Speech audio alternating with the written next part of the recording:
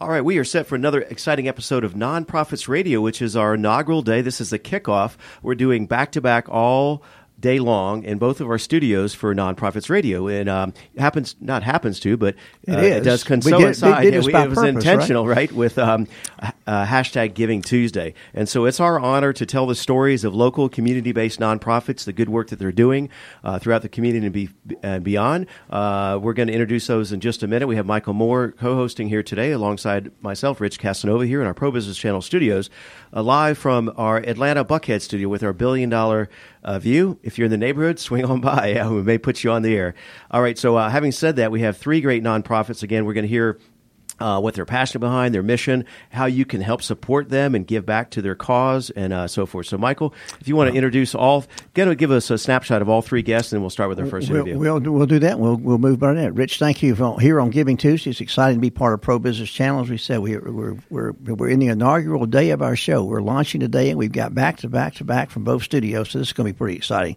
We've got three great guests today, and they represent quite a different array of services, so we're going to get some stuff. We got Michelle Klein, and Michelle is Dream On 3, and boy, you're going to get a lot of information about that. Give you the time here. You'll be our first guest this morning. Next, followed up by Carolyn Salvador, who's Executive Director of Enduring Hearts, and we'll get to the children's heartstrings there a little bit, as literally heartstrings. And then lastly, we've got Adili, who's got Serve One. Now, you're probably just wondering what Serve One means. He's going to serve a lot more than one, though, with what he does. So these are great guests. We've got some great opportunities. So let's kick it off and look first off at Michelle. And Michelle, Dream On 3, we've seen you around our town. So you're well known throughout the city now with a lot of your projects and stuff as Executive Director. So the story of Dream On 3 first. Well, first of all, thank you for having me here, and we're so excited to be a part of Giving Tuesday. I'm really glad to hear that you've seen us around Atlanta. We are actually new to the Atlanta market, only been here since May. Our mission, though, is to make dreams come true for children with chronic illnesses, intellectual and developmental disabilities, or life-altering conditions by creating experiences of joy and magic through the world of sports. So essentially, we make sports dreams come true for a lot of really courageous kids. Now, I know that you're an educator, and you saw a lot of kids who had opportunity to be witnessed to by your services, and you're new to the organization to some degree. So tell us a little bit about your backstory, about how you got to this organization and why it's so very special and important to you, and then we'll talk about what you do. Absolutely. I am actually a 22-year public educator in the state of North Carolina. I was your high school English teacher that everyone either loved or hated. And from that, went into administration and was a high school assistant principal for 4 years and a high school principal for 4 years. And you're certainly right that every day I had the opportunity to be to spend time with some wonderful, wonderful children and wonderful kids and really help shape their futures. And I was always very touched by the ones who had to work so much harder and struggle so much more with sort of the cards that they had been dealt. So it was always very important to me to be a leader and to create a school of a culture of sort of acceptance, of giving and kindness. And so I had an opportunity with Dream On 3 to actually serve a child at our school where I was principal through a program that we called the Junior Dream Team, and it truly was life-changing for me, and that's what kind of took me down this really wonderful path that led me to this new fabulous city and getting to meet a lot of great people. Well, let's go back just a moment. You talked about being participatory as a principal and taking the child through it. Can you share that experience with us? Can you give us a little detail about what that meant from both sides? Because you could see it by someone you knew quite well. Yeah, absolutely. It is hard to capture what a truly powerful experience it was. But Dream On 3 approached our school, and we as a school selected a young man named Naquan, and Naquan was 17 years old, and Naquan was wheelchair bound and had essentially been born stillborn. And so as a result of that and loss of oxygen and things, just had a plethora of disabilities that he struggled with throughout his life. But cognitively, very always in the moment, very much loved life, very much loved people. So students at our school really loved Naquan, but weren't exactly sure how to love Naquan and how to really integrate him into being a part of our student body. So the things that we learned about Naquan is Naquan was an enormous, even being from North Carolina, an enormous Tennessee Titan fan.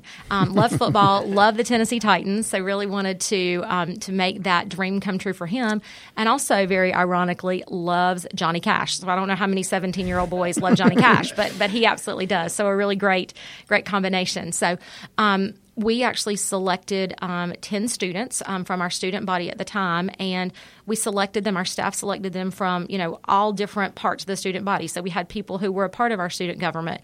We had people who were a part of our band, people who were on our football team, but then other students who really might not have been a part of any other organizations, but definitely had a heart to serve and wanted to kind of step up and lead. And so those students are really who made Naquan's dream come true. They really came together with our fabulous faculty advisor, who was our head counselor, and they planned a campaign of awareness about what it's like to live a day in Naquan's life, and how Naquan wants you to kind of talk to him in the hallways, and how he really likes fist bumps, and how he likes to fake you out with fist bumps a lot when he rolls by you in the hallway. And so it was about raising awareness. They planned a couple of fundraisers, one of which was a faculty student talent show, which turned out to be absolutely phenomenal. And then we did a school-wide send-off where, we had 1,800 students in our gymnasium. Don't tell the fire marshal, but, who were all participating. We had a local band from our high school made up of students who played a Johnny Cash song. And it was just an enormous situation to be able to send Naquan off to his dream. He left in a stretch Hummer limo with 6 motorcycle escort. Oh, wow. It was just tremendous. And VIP. Yes, a very VIP, and almost our whole student body was filled with shirts that were Dream for Naquan shirts, so that was a part of our unity. And all I can say is I went in my office afterwards and cried for 20 minutes because it was truly just the most cathartic experience I have ever had. I mean, it was just powerful and transformative, and it didn't end there. The next year, Naquan was nominated to be Homecoming King as a senior. And I'm just going to say I don't think that happened without that kind of experience. And what was even more powerful than that, 2 other young men who were also nominated to be Homecoming King came to me and said, if I win, I want Naquan to be Homecoming King. I mean, that's just an amazing story. I mean, I can hear the passion. You were saying you're nervous beforehand of going on air, but it just flows, right? I mean, I'm feeling the passion what you guys are doing.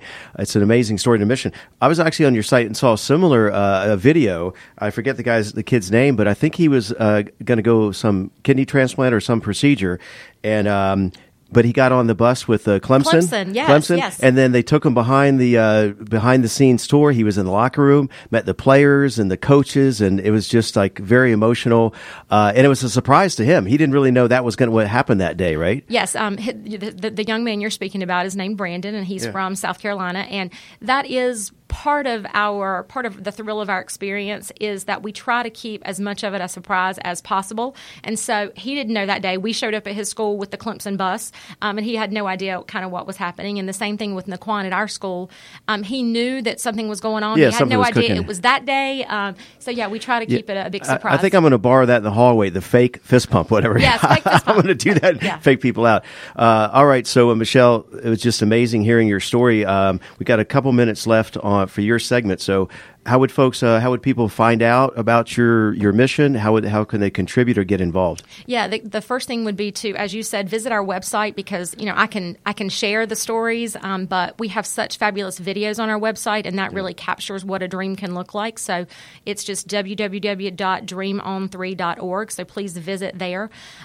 We work with children who are referred to us by hospitals like Shepherd Spinal Center and CHOA and Emory Medical Center. One of the main things that we're really trying to do, which is kind of where my heart is work specifically with schools and high schools.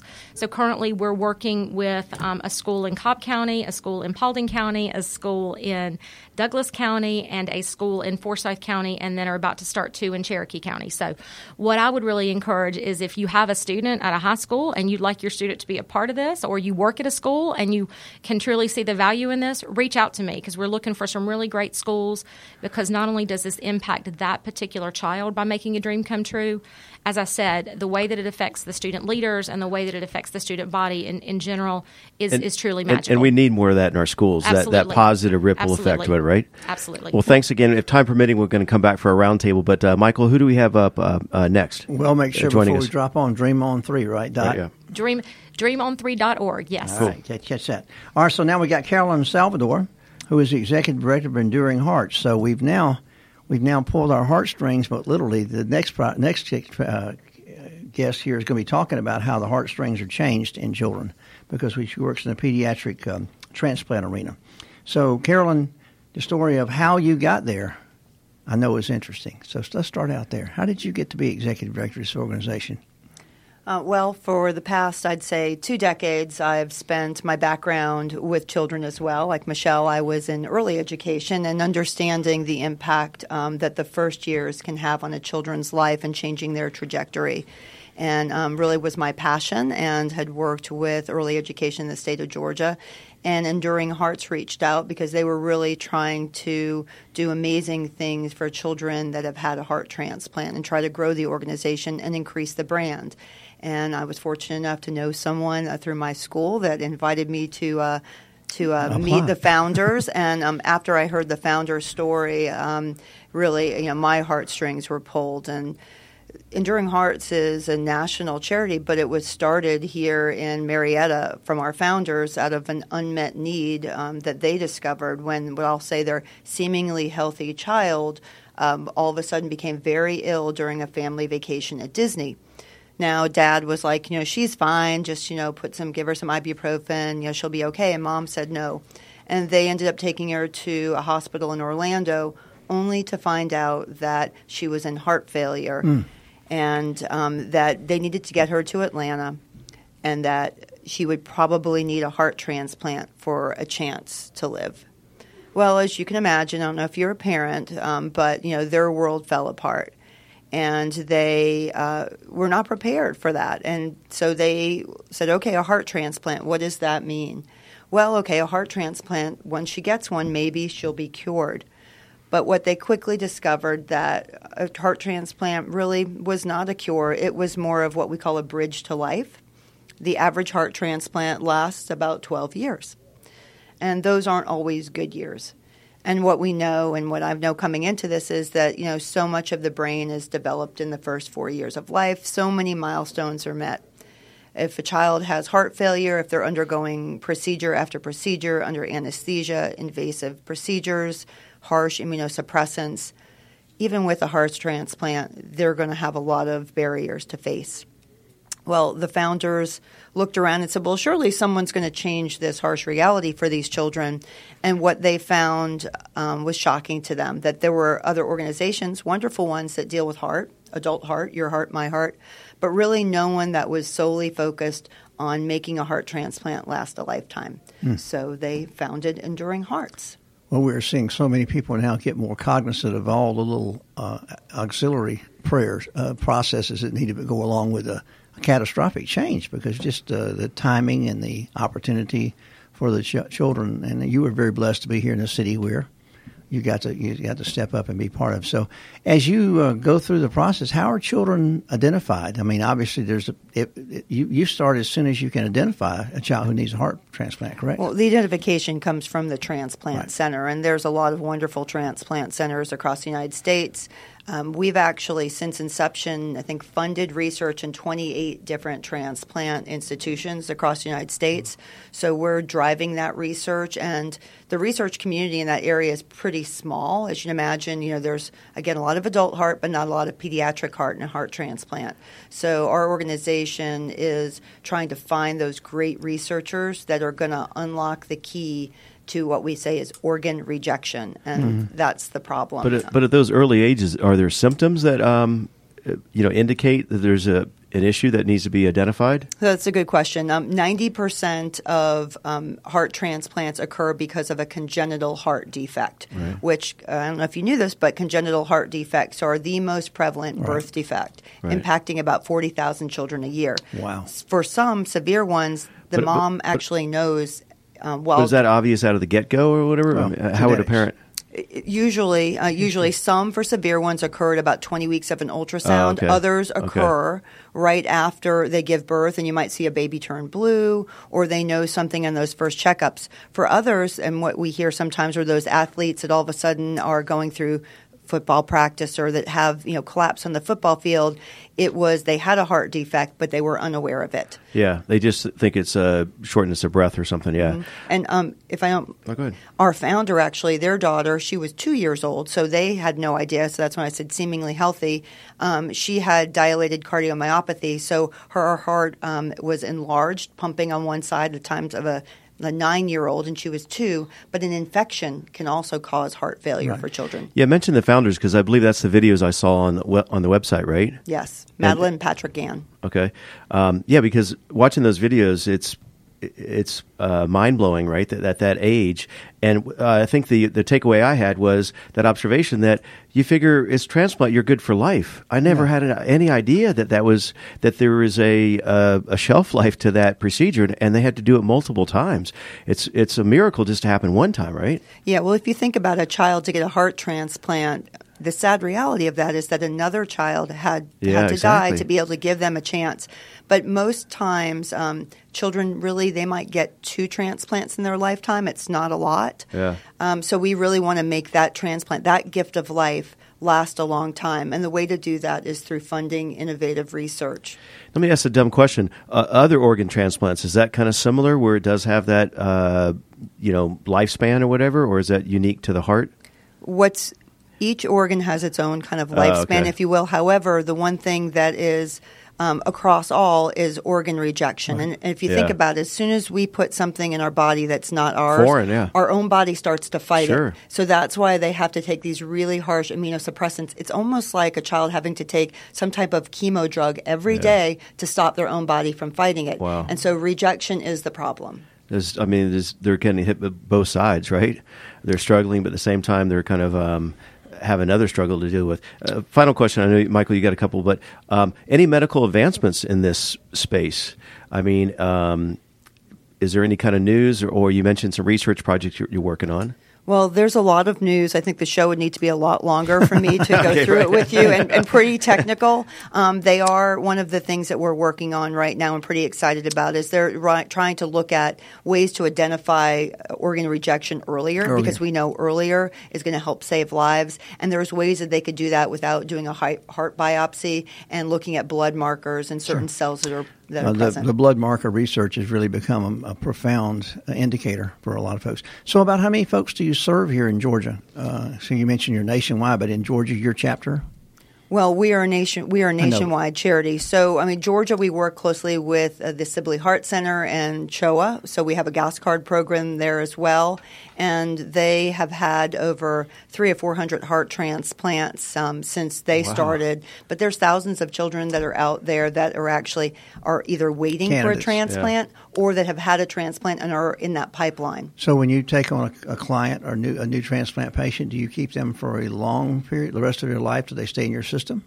Well, so our research is actually working to help all transplant patients. So we're not really working with individuals. One-on-one. What we do work on one-on-one is we have a gas card program for transplant families, because what we know is when a child is waiting or being cared for, those families, they're going to go to CHOA here in Atlanta, but they may live in Blairsville and they may have to keep their job. So they're going back and forth. Right. So we have a Road to Recovery gas card program that helps mitigate some of those costs for families. So what can the listeners out there that are doing #GivingTuesday, what can we do for you? Oh, well, thank you.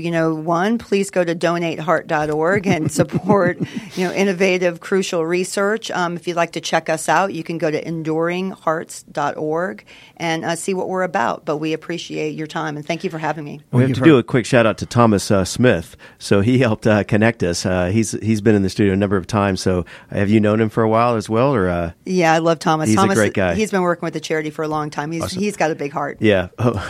No pun. Yeah. Pun intended. Yeah. But no, he's a great guy. He's been in the studio a number of times. So I want to do a shout out to him. All right, Michael. All right. So who's up next? All right. So now we have something we just kind of jump outside of the U.S. a little bit. We've got Adili here with us. And Adili is serve1.org. And he's excited about how he delivers his products, which is really the key. Internationally. Right? Yes, sir. So we started 18 years ago. And it's just been amazing, the impact we get to do all around the world. We just did 2.2 million meals in Africa just this year. And so it's just amazing that we're able to go to some of the most remote villages, remote places around the world, and especially in Kenya.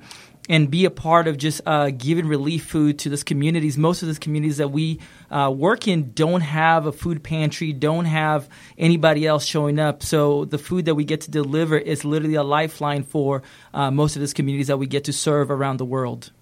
So the mechanics of getting food from here to Kenya, serve one, means I'm going to get one meal all the way to Kenya. You've got to do some economies of scale here to make that work better. So tell us a little bit about the organization, how it does get through all the, I'm sure, red tape as well as miles.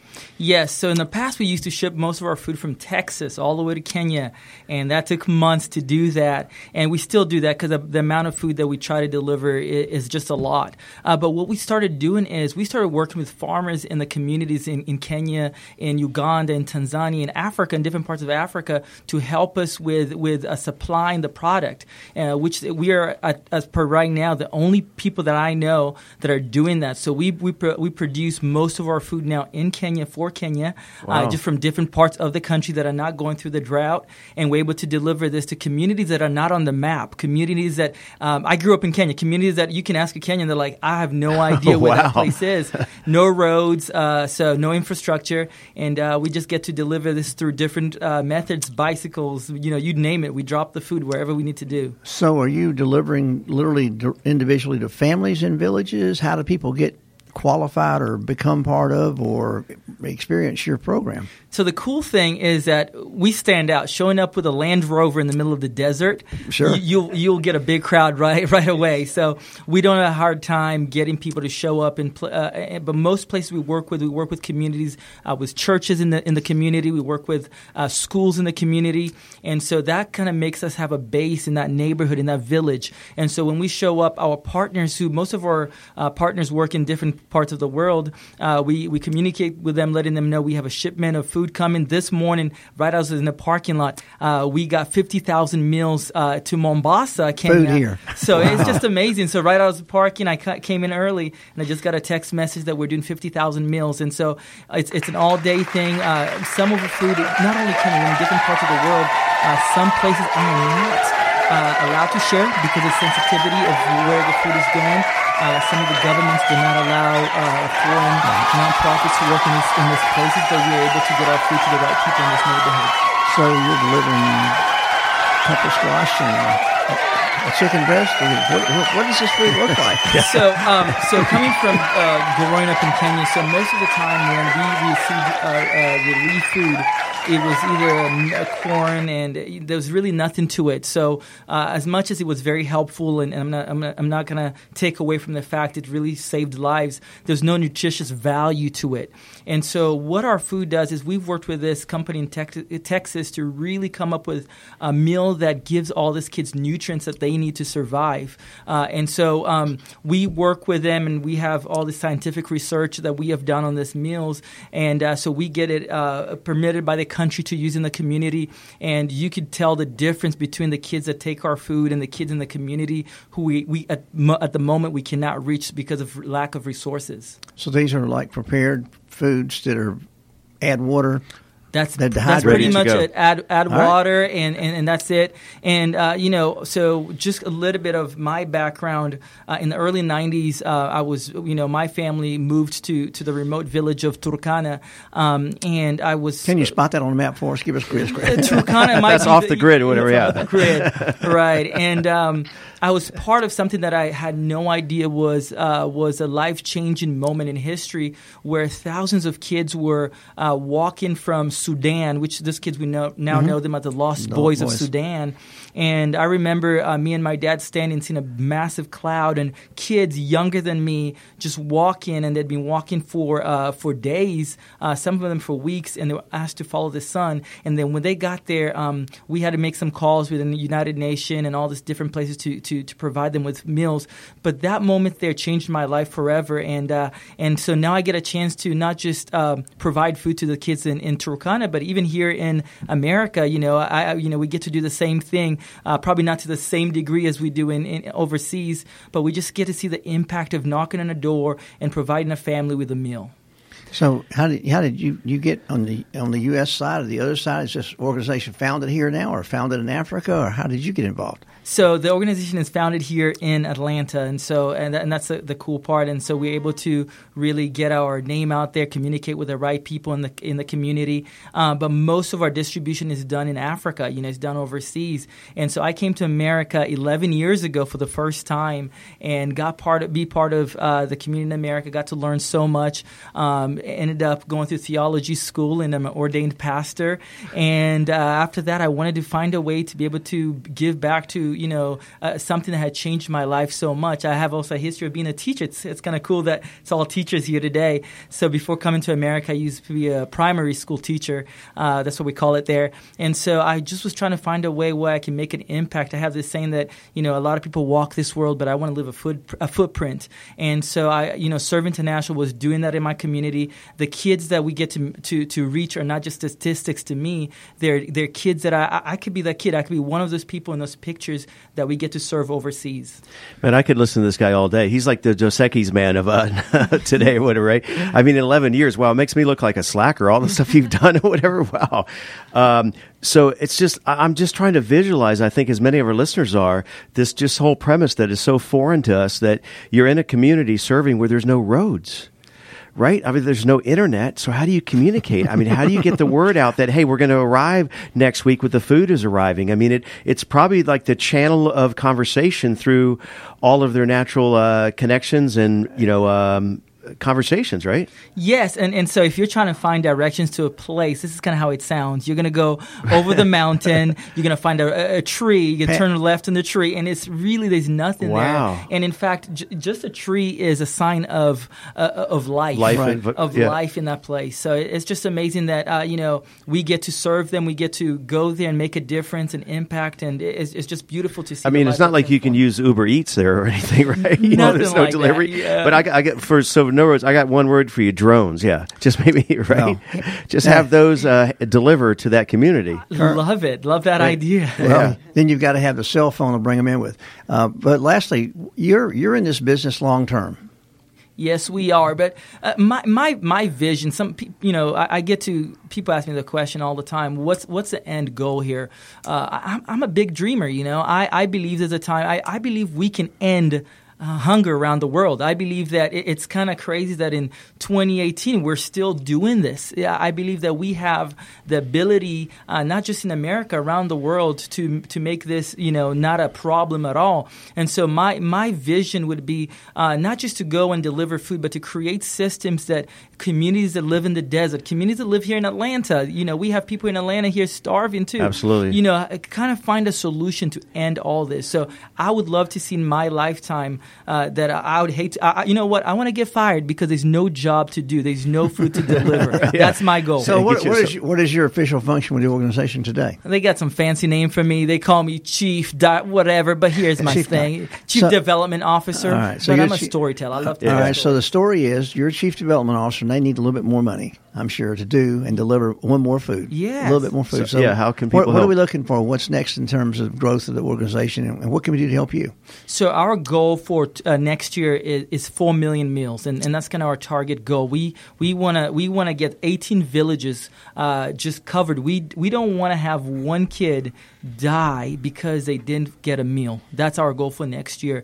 And to be able to do that, we're doing everything we can. We're talking to people. And so today, if you're listening to this, you can go to our website, Serve International, and see how you can be a part of it. It doesn't take a lot to make a difference. You might be listening to this thinking, you got to be a millionaire to make a difference. If you go to our website right now, you'll find out with very little, you can make an impact around the world. Well, I mean, that's kind of similar to Tony Robbins' story. We're just celebrated Thanksgiving, and he was inspired along the same thing of he found families here in his neighborhood that were not were without food Thanksgiving, and one man just stepped up and started a movement, and now they're serving like tens of millions of meals, right? So we got a couple extra minutes here, so I'm going to turn it over to the panel, and so maybe y'all might have a question amongst yourselves as a follow-up question based on what you heard of the your counterparts' stories. So again, I mean, this is just fascinating. This is an Atlanta-based international organization that is helping people in need around the world. It's very inspiring. So your goal is 4 million 4 million meals in 18 villages. Yeah. Yes. All right. So, Michael, let's open up to a panel. And any questions amongst? Well, it seems like we have some fun relationships here with part of this group. So I know we've made some new friends here. But what are your thoughts about Giving Tuesday today? What's out there in the marketplace for you? And well, thank you, Michael. It was really awesome for me to listen and get to meet both of you and hear. And I hope that the listeners, are inspired by our stories. Nonprofits in the community provide just amazing service. And without these nonprofits, there would be hungry children. There would be children that wouldn't get a wish. There would be children that wouldn't have a hope for a better tomorrow. So Giving Tuesday really highlights that and the need for support. So, we just encourage all the listeners to get out there and support their nonprofits today. Pick something and get involved, right? That's one of the keys. That's very well said. Pick something and get involved. Giving Tuesday. Michelle? Yeah, I would just echo that, and particularly what Adili said, that your vision is that one person can make a difference, and I think that's why we're all sitting in these chairs today, and that's what we hope you all understand. You can make a difference in so many different ways.